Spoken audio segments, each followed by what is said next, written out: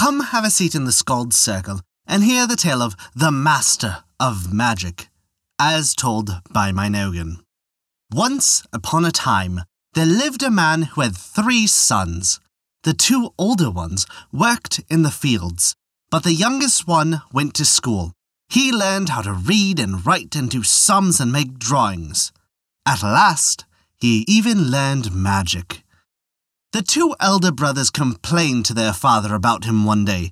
Their hearts were bitter against him.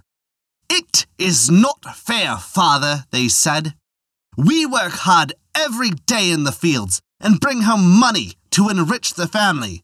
Why shouldn't our brother work too? He does nothing except study."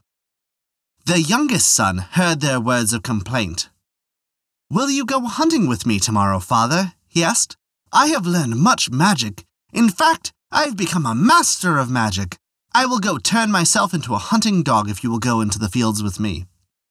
The next day, the young man changed himself by magic into a hunting dog, and his father went into the fields with him.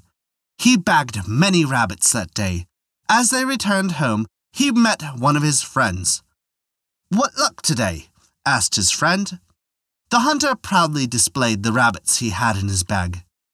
"I have them, thanks to my dog," he said.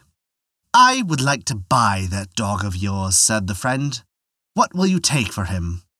The father named an enormous price, and to his great surprise, his friend accepted it.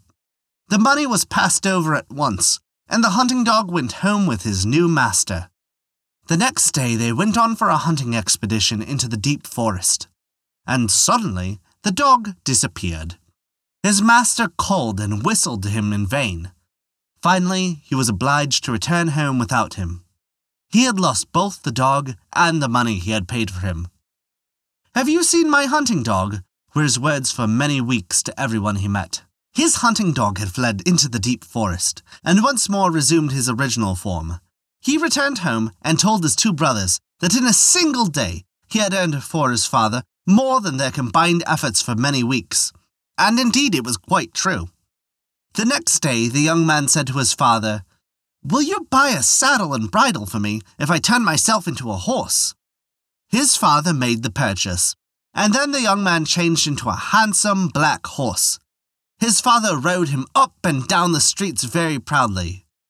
And then the great magician noticed the beautiful beast.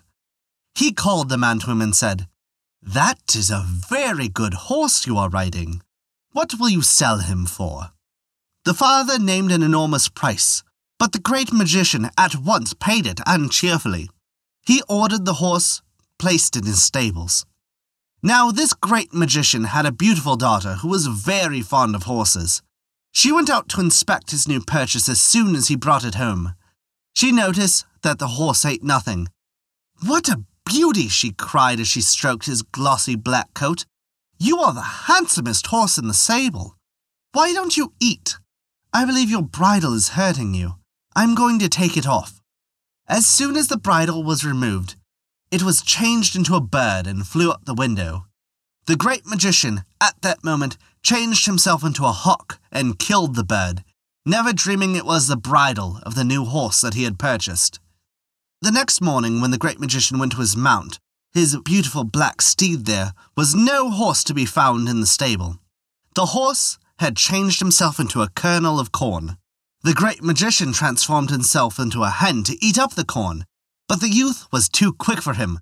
He changed into a dog and seized the hen between his teeth and gave it a good shaking. Then he returned to his own form and explained the whole affair to the great magician. "You are surely a master of magic," was the comment of the magician. When the great magician had forgiven him for the shaking he had received when he was in the form of a hen, he gladly gave the consent to his daughter's marriage to the Master of Magic. And that is the tale of the Master of Magic. Thank you for listening to our story. If you enjoyed it, please consider taking a look at our Patreon page, where you can earn great rewards while also supporting us. A special thank you to Kat for their support this month. It honestly means the world to us. Once again, thank you for listening to our story.